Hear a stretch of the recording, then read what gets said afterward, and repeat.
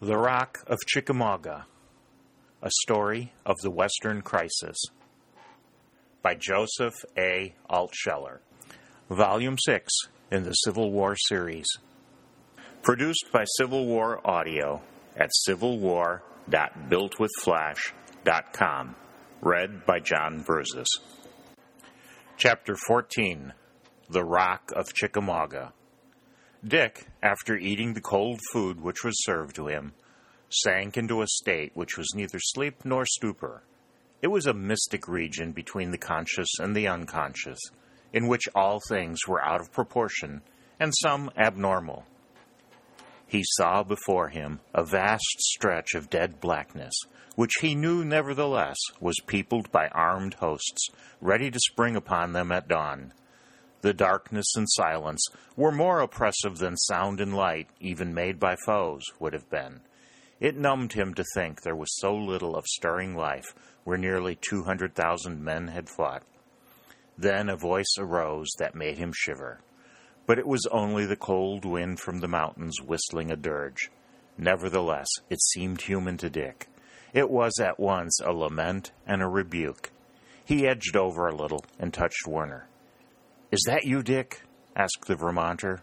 "What's left of me? I've 1 or 2 wounds, mere scratches, George, but I feel all pumped out. I'm like one of those empty wineskins that you read about, empty, all dried up, and ready to be thrown away." "Something of the same feeling myself, Dick. I'm empty and dried up, too, but I'm not ready to be thrown away. Nor are you.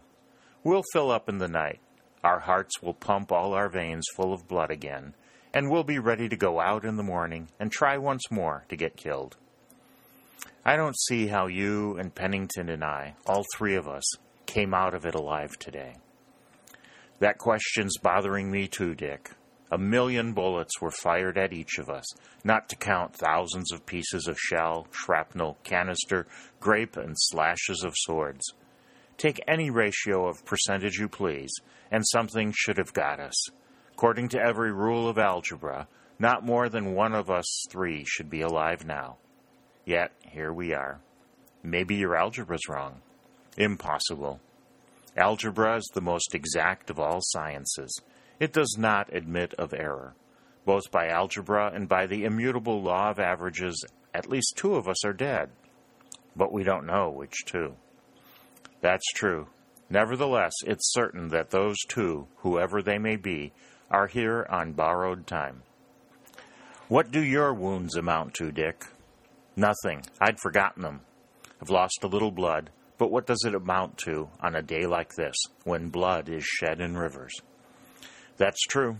My own skin has been broken, but just barely, 4 times by bullets. I've a notion that those bullets were coming straight for some vital part of me, but seeing who it was, and knowing that such a noble character ought not to be slain, they turned aside as quickly as possible, but not so quickly that they could avoid grazing my skin." Dick and Pennington laughed. Warner's fooling amused them, and relieved the painful tension of their minds. "But, George," said Pennington, "suppose one of the bullets failed to turn aside and killed you. What could we say then for you?" "That it was a silly, ignorant bullet, not knowing whence it came or where it was going. Ah, there's light in the darkness. Look across the hill and see that shining flame." Dick rose, and then the 3 walked to the brow of the hill, where Colonel Winchester stood, using his glasses as well as he could in the dusk. "It's the pine forest on fire in some places," he said. "The shells did it, and it's been burning for some time, spreading until it has now come into our own sight." But they were detached fires, and they did not fuse into a general mass at any time. Clumps of trees burnt steadily like vast torches and sent up high flames. Bands of men from either side worked silently, removing as many of the wounded as they could. It was a spontaneous movement, as happened so often in this war, and Dick and his comrades took a part in it. North and South met in friendliness in the darkness or by the light of the burning pines, and talked freely as they lifted up their wounded. Dick asked often about Colonel Kenton, meeting at last some Kentuckians, who told him that the colonel had gone through the day without a wound and was with Buckner. Then Dick asked if any Mississippians were along the line. "What do you want with 'em?" asked a long, lank man with a bilious yellow face. "I've got a friend among 'em. Woodville is his name, and he's about my age." "I've heard of the Woodvilles. Big and rich family in Mississippi. Round Vicksburg and Jackson mostly. I'm from the Yazoo Valley myself, and if I hear of the young fellow, I'll send him down this way. But I can't stay out long, 'cause it'll soon be time for me to have my chill. Comes every other night regular. But I'll be out all right for battle tomorrow, when we lick you Yankees out of the other boot, having licked you out of one today." "All right, old Yazoo," laughed Dick. "Go and have your chill. But if you see Woodville, tell him Mason is waiting down here by the wood." "I'll surely do it if the chill don't get me first," said the yellow Mississippian as he strolled away, and Dick knew that he would keep his word. The lad lingered at the spot where he had met the man, hoping that by some lucky chance Woodville might come, and fortune gave him his wish. A slender figure emerged from the dark, and a voice called softly, "Is that you, Mason?" "Nobody else," replied Dick gladly, stepping forward and offering his hand, which young Woodville shook warmly. "I was hoping that I might meet you, and I see, too, that you can't be hurt much, if at all." "I haven't been touched. It's my lucky day, I suppose." "Where's your uncle? I hope he's in some safe place, recovering from his wound." Victor Woodville laughed softly. "Uncle Charles is recovering from his wound, perhaps faster than you hope," he said, "but he's not in a safe place, far from it." "I don't understand." "His wound is so much better that he can walk, though with a hop, and he's right here in the thick of this battle, leading his own Mississippi regiment. His horse was killed under him early this morning, and he's fought all day on foot, swearing in the strange and melodious fashion that you know. It's hop, swear, in beautiful alternation. Good old Colonel. That's what he is, and he's also one of the bravest men that ever lived, if he is my uncle. His regiment did prodigies today, and they'll do greater prodigies tomorrow. The Woodvilles are well represented here. My father's present, leading his regiment, and there are a dozen Woodville cousins of mine whom you've never met. And I hope I won't meet 'em on this field. What about your aunt?"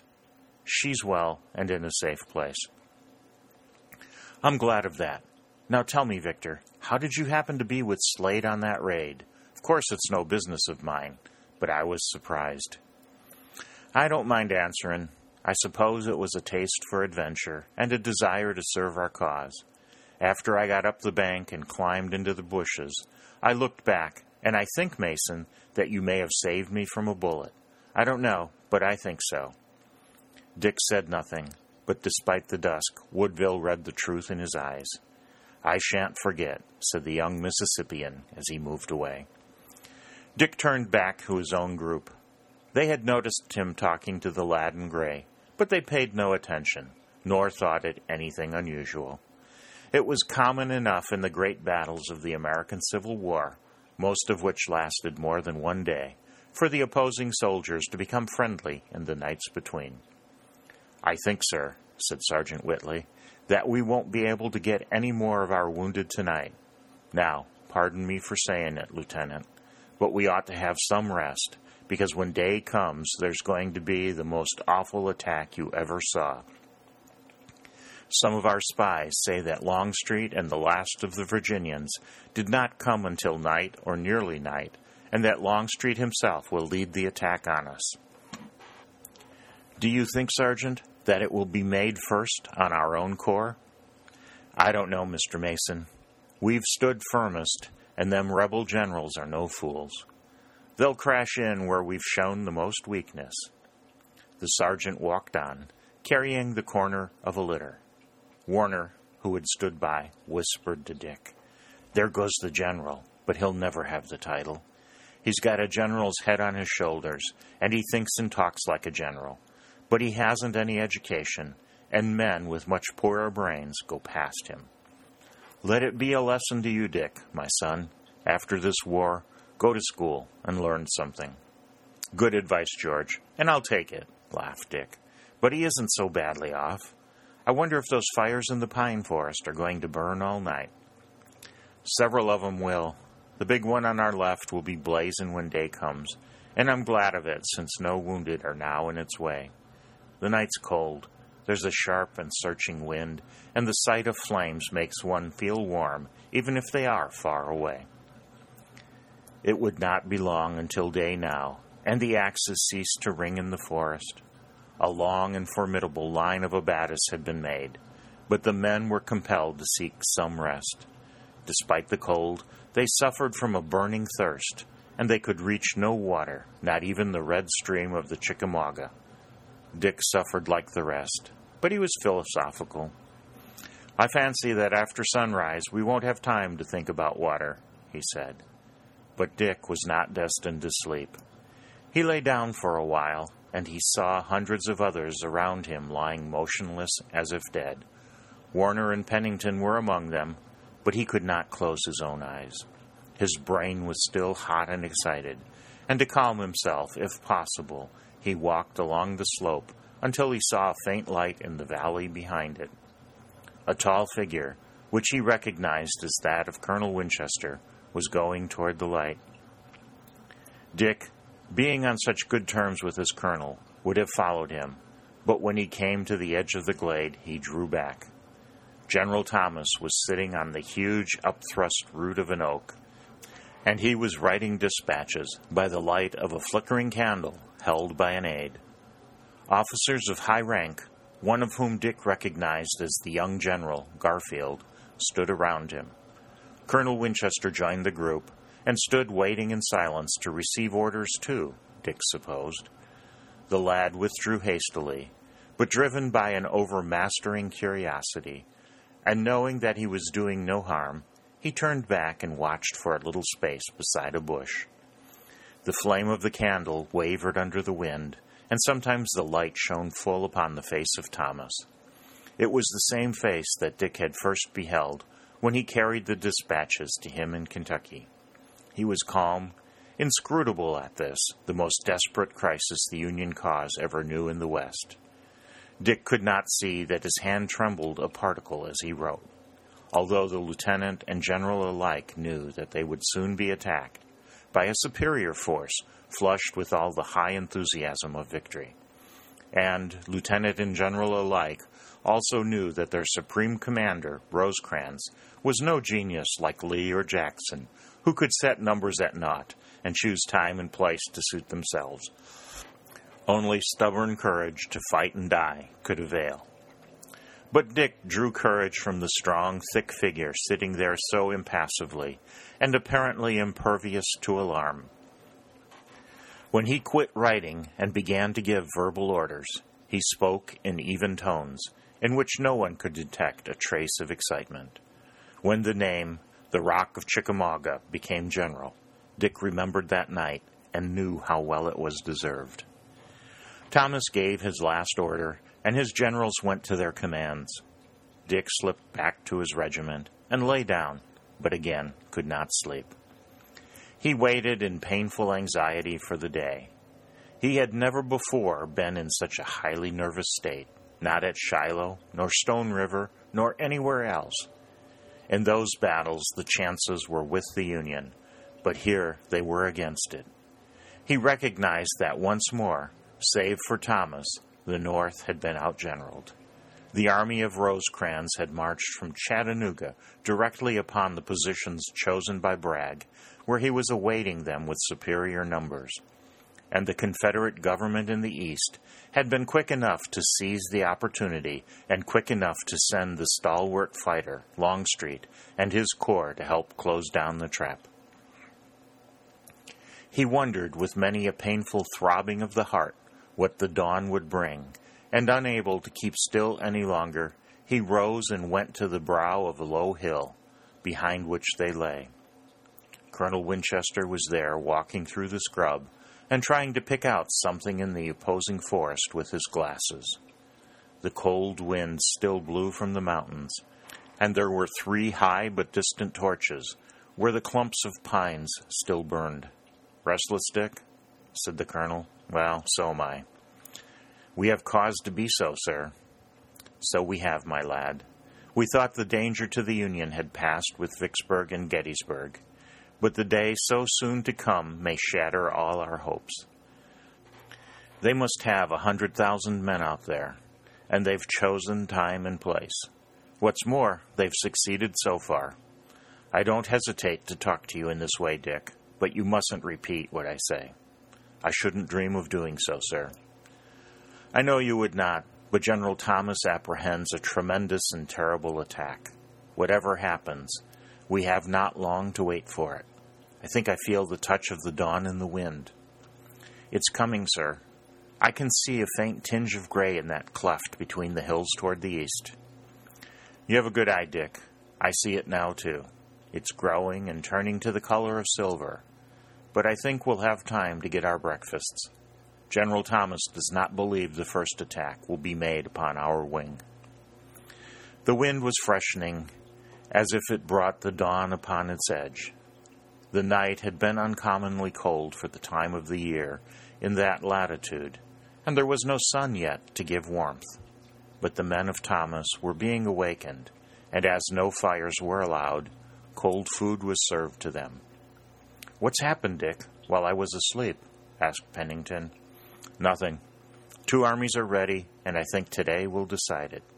"I hope so. 2 days are enough for any battle." Pennington's tone was jocular, but his words were not. His face was grave as he regarded the opposing forest. He had the feeling of youth that others might be killed, but not he. Nevertheless, he was already mourning many a good comrade who would be lost before the night came again. "There are the wasps," said Warner, bending a listening ear. "You can always hear them as they begin to sting. I wonder if skirmishers ever sleep." The shots were on the right, but they came from points far away. In front of them the forest and hills were silent. "It's just as General Thomas thought," said Dick. "The main volume of their attack will be on our right and center. They know that Thomas stands here and that he's a mighty rock, hard to move. They expect to shatter all the rest of the line and then whirl and annihilate us." "Let 'em come!" exclaimed Warner with heightening color. "Who's afraid?" The dawn was spreading. The heavy mists that hung over the Chickamauga floated away. All the east was silver, and the darkness rolled back like a blanket. The west became silver in its turn, and the sun burned red fire in the east. The wind still blew fresh and cool off the mountains. The faint sound of trumpets came from far points on the southern line. The crackling fire of the skirmishers increased. "It's a wait for us," said Colonel Winchester, standing amid his youthful staff. "I can see them advancing in great columns against our right and center. Now their artillery opens." Dick put up his glasses, and he, too, saw the mighty Southern army advancing. Their guns were already clearing the way for the advance, and the valleys echoed with the great concussion. Longstreet and Hill, anxious to show what the veterans of the East could do, were pouring them forward alive with all the fire and courage that had distinguished them in the Army of Northern Virginia. The battle swelled fast. It seemed to the waiting veterans of Thomas that it had burst forth suddenly like a volcano.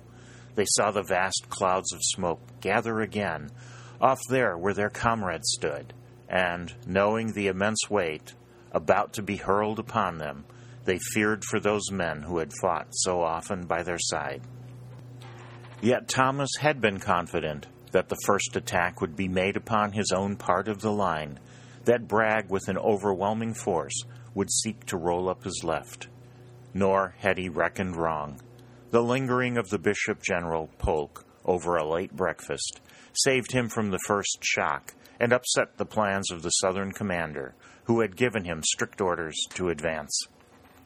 Dawn was long past, and to Bragg's great astonishment, Polk had not moved. It seems incredible that the fate of great events can turn upon such trifles, and yet one wonders what would have happened had not Polk eaten breakfast so late in the morning of the second day of Chickamauga. But when he did advance, He attacked with the energy and vigor of those great churchmen of the Middle Ages, who were at once princes and warriors, leading their hosts to battle. Portions of the men of Thomas were now coming into the combat, but the Winchesters were not yet engaged. They were lying down just behind the crest of their low hill, and many murmurs were running through the ranks. It was the hardest of all things to wait, while shells now and then struck among them. They saw to their right the vast volume of fire and smoke, while the roaring of the cannon and rifles was like the continued sweep of a storm. The youthful soldier may be nervous and excited, or he may be calm. This was one of Dick's calm moments, and while he watched and listened and tried to measure all that he saw and heard, he noted that the crash of the battle was moving slowly backward. He knew then that the Southern advance was succeeding so far at least. He was quite sure now that the attack upon Thomas would be made soon, and that it would come with the greatest violence. He rose and rejoined Colonel Winchester again, and the two looked with awe at the gigantic combat, raging in a vast canopy of smoke, rent continuously by flashes of fire. Dick observed that the colonel was depressed, and he knew the reason. "Our men are being driven back," he said. "So they are," said the colonel, "and I fear that there is confusion among them too. But we'll hold fast here, as we did yesterday." "I hope so. Yes, I know so, Dick. I've seen General Thomas twice this morning, and I know that this corps will never be routed. He's made up his mind to hold on or die. He's the Rock of Chickamauga." It was a name that Dick was to hear often afterward, and he repeated under his breath, "The Rock of Chickamauga, the Rock of Chickamauga." It sounded resoundingly off the tongue, and he liked it. Then came a beat of hoofs, and a cavalry regiment galloped into the open ground beside them. It was Colonel Hertford's, numbering about 300 men, some of whom were wounded. Their leader was excited, and springing to the ground, he ran to Colonel Winchester. The two talked in quick, short sentences. "Colonel," exclaimed Hertford, "we've just had a sharp brush with that demon, Forrest, and we've left some good men back there. But I've come both to help and to warn you. We're being driven back everywhere else, and now they're gathering an immense mass of troops for a gigantic attack on Thomas." Dick heard, and his breath came fast. Colonel Hertford would bring no false news, and he could see with his own eyes that the storm was curving toward them. The two men hurried to Thomas, but in a few minutes returned. Colonel Hertford sprang into the saddle and formed his cavalry on the flank as a screen against the dreaded sweep of Forrest. There was a lull for a moment in the tremendous uproar, and Colonel Winchester, walking back and forth before his men, spoke to them briefly. He was erect, pale and handsome, and his words came without a quiver. Dick had never admired him more. "Men," he said, "you have never been beaten in battle, but your greatest test is now at hand. Within a few minutes you will be attacked by a force outnumbering you more than 2-1. But these are the odds we love. We would not have them less. I tell you, speaking as a man to men who understand and fear not, that the fate of the day may rest with you. Many gallant comrades of ours have already gone to the far shore, and if we must go, too, today, let our journey be not less gallant than theirs. We can die but once, and if we must die, let us die here, where we can serve our country the most." His manner was quiet, but his words were thrilling, and the men of the regiment, springing to their feet, uttered a deep, full-throated cheer. Then, sinking down again at the motion of his hand, they turned their faces to the enemy. The time had come. The vast southern front rushed from the wood, and the gray horsemen of Forrest, careless of death, swept down. It was a terrifying sight, that army coming on amid the thunder and lightning of battle, tens of thousands of rifle muzzles, tens of thousands of fierce brown faces showing through the smoke, and the tremendous battle yell of the South swelling over everything. Dick felt a quiver, and then his body stiffened, as if he were about to receive a physical shock. The whole regiment fired as one man, and a gap appeared in the charging Southern column. Hertford and his horse charged upon the hostile cavalry, and all the brigades of Thomas met the Southern attack with a fire so heavy and deadly that the army of Bragg reeled back. Then ensued the most tremendous scene through which Dick had yet passed.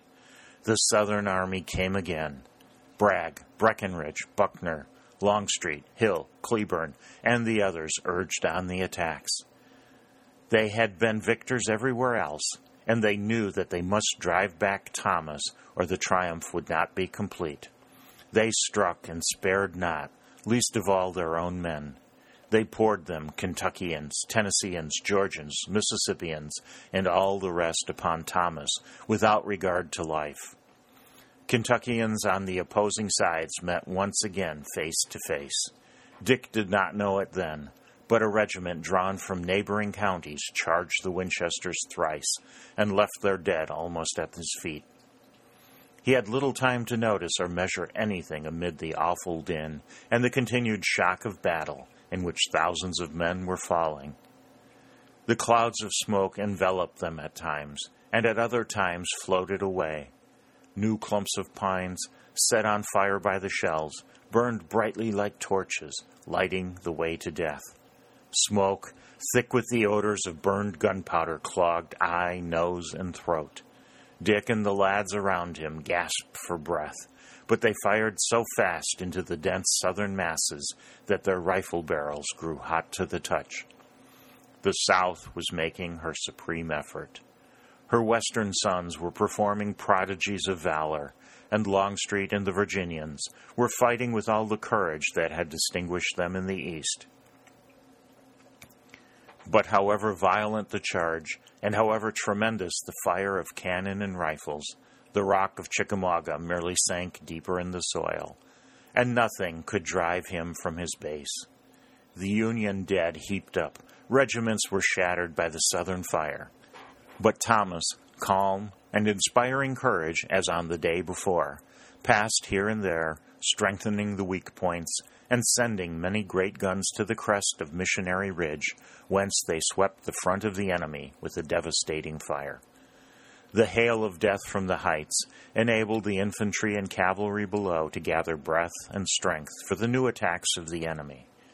They knew, too, that their cannon were now giving them more help than before, and defiant cheers swept along the line in answer to the mighty battle cry of the South.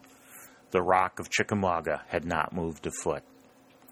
Dick caught gleams of the sun through the smoky canopy, but he did not know how far the day had advanced. He seemed to have been in battle many hours, but in such moments one had little knowledge of time. He was aware that the battle had been lost in the center and on the right, but he had sublime faith in Thomas. The left would stand, and while it stood, the South could win but a barren triumph. The peril was imminent and deadly. A strong Southern force, having cut through another portion of the line, was endeavoring to take Thomas on the flank. Rosecrans, seeing the danger and almost in despair, sent Thomas orders which his stern lieutenant fortunately could not obey. The rock did not move. Bragg, an able leader, increased the attack upon Thomas. His generals gathered around him and seconded his efforts. Their view was better than that of the Union commanders, and they knew it was vital to them to move the rock from their path.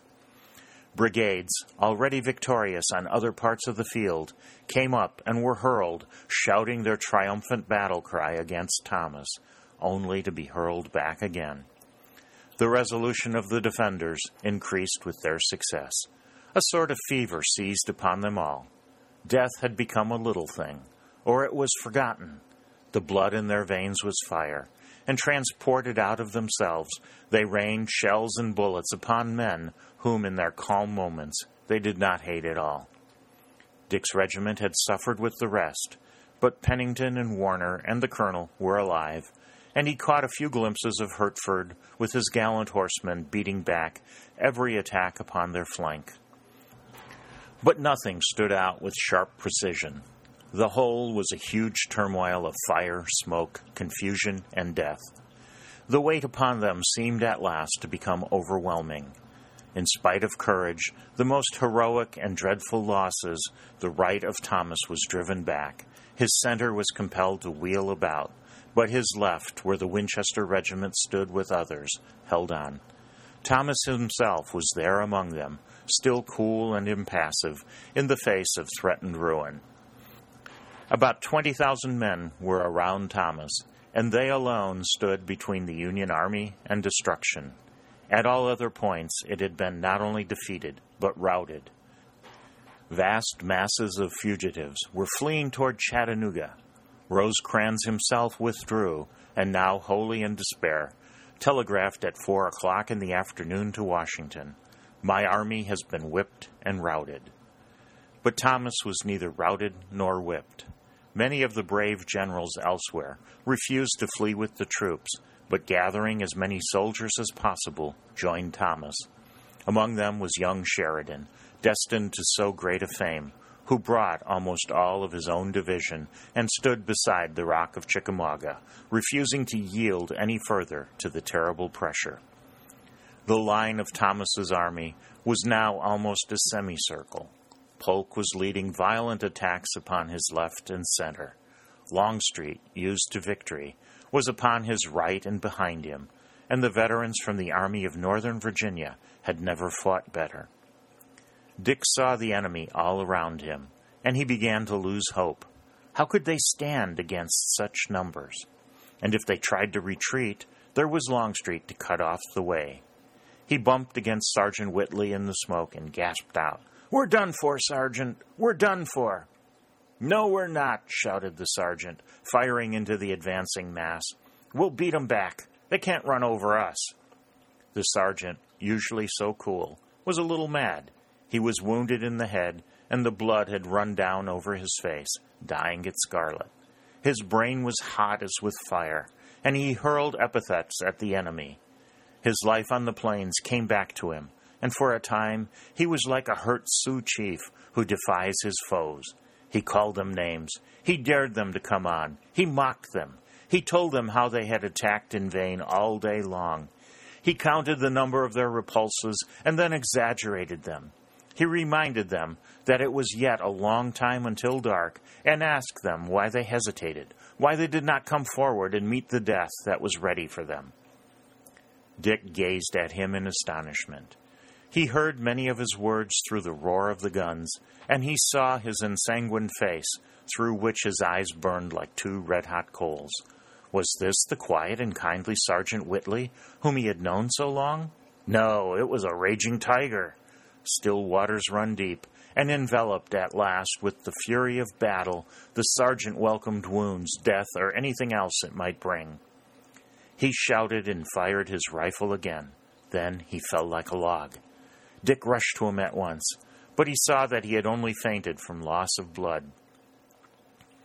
He bound up the sergeant's head as best he could, and easing him against a bank, returned to the battlefront. A shout suddenly arose. Officers had seen through their glasses a column of dust rising far behind them. It was so vast that it could only be made by a great body of marching troops. But who were the men that were making it?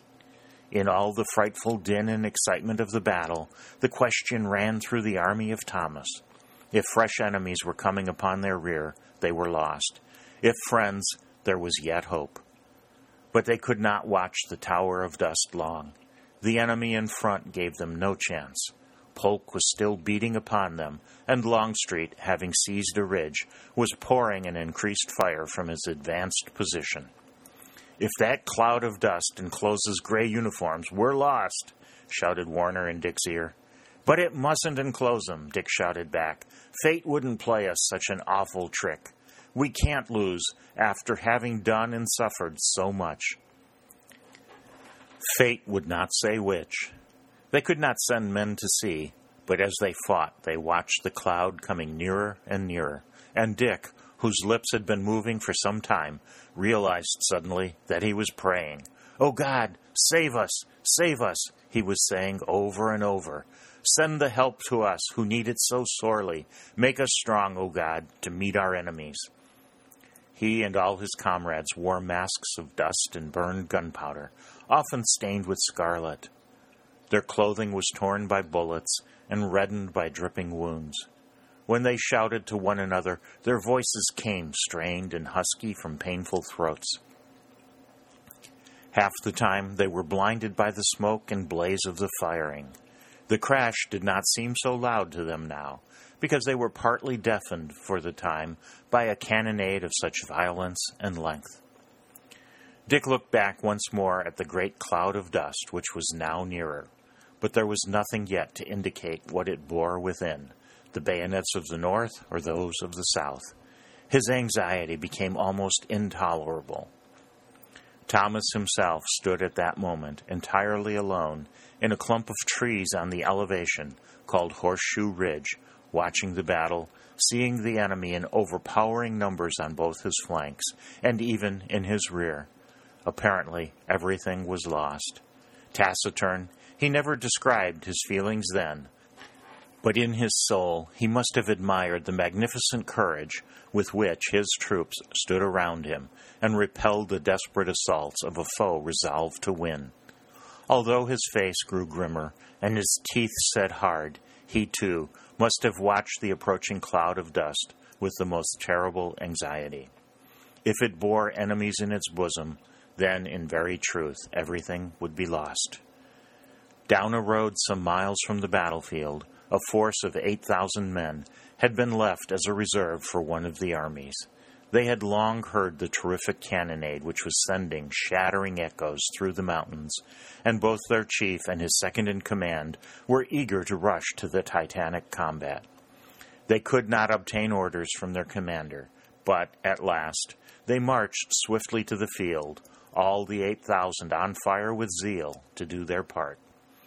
It was the 8,000 who were making the great cloud of dust, and as they came nearer and nearer, the suspense of Thomas's shattered brigades grew more terrible.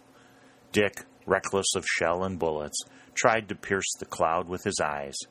He caught a glimpse of a flag and uttered a wild cry of joy. It was the Stars and Stripes.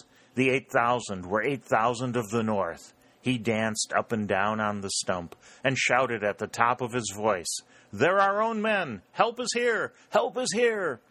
A vast shout of relief rose from Thomas's army as the 8,000, still coming swiftly, joined them.